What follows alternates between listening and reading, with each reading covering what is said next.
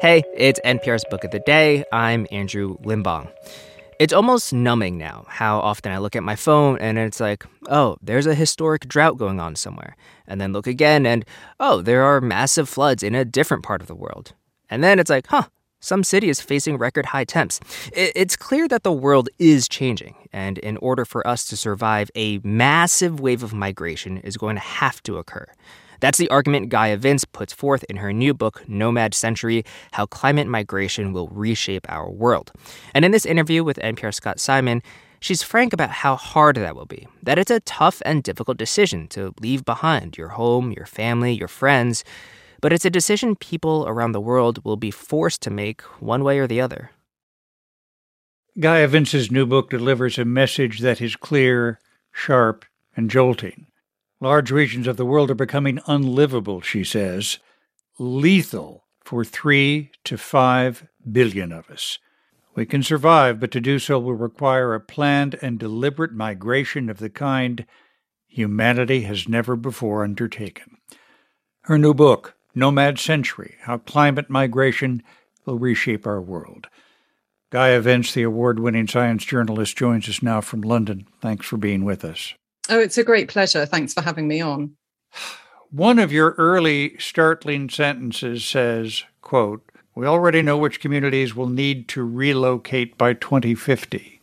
That's just 28 years away. I have to ask who needs to move and when. Yeah, it's pretty shocking, isn't it? But if you look at the climate projections and if you look at our globe, temperatures are just going to become too hot, unbearably hot for parts of the year. Sea level rise will cause too much erosion, huge extreme storms. You know, we talk a lot about climate mitigation, about trying to reduce our carbon emissions. Well, climate change is already with us. And now we're starting to talk about adaptation, about changing the way we live to adapt to this much hotter world. Well, what we're not talking about is that for huge numbers of people, there is no way to adapt. They're going to have to move as well.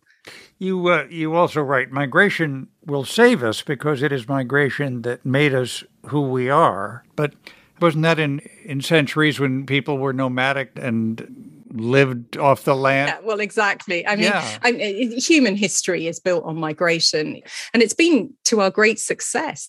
Unfortunately, what we have done in the last few centuries is hamper that great tool. So we've made things harder for ourselves with this artificial bordering of nation states that we belong to, apparently. Well, let me get you to follow up on that, because you think we maybe should no longer divide and rule ourselves by the nation state system.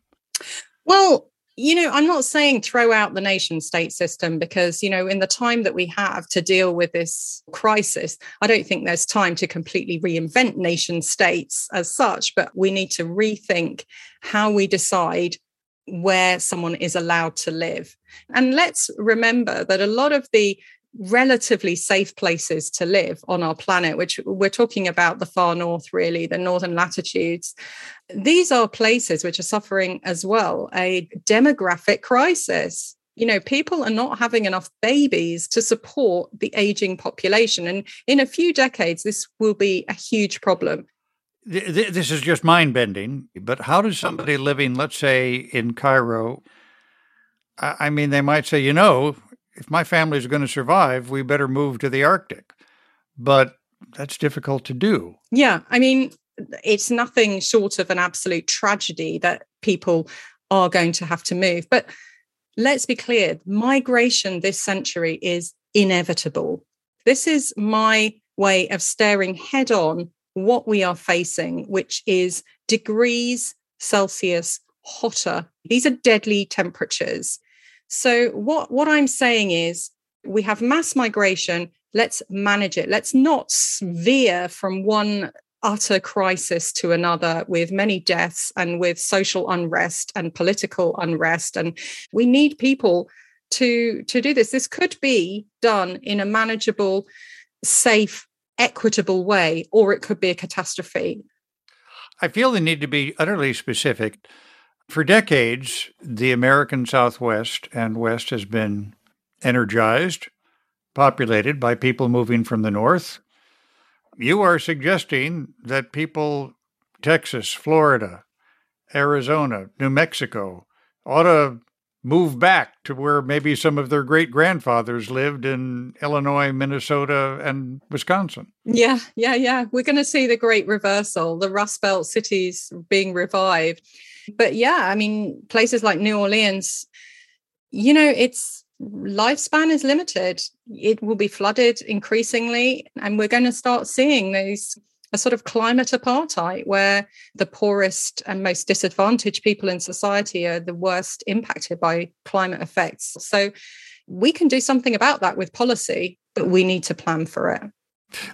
I must say your book was a revelation to me, but as you make it plain, people who are experts who know what they're talking about are talking about this.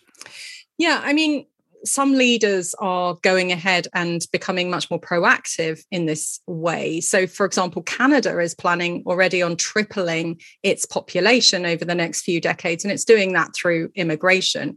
And as part of that, it has programs for integration, and it's planning demographically where it will need more schools, hospitals, and so on to make it work. So although this might seem completely out there and the scale that we're looking at is going to be unprecedented, nations are already sort of on board with the idea that we do need to improve immigration and the way it works.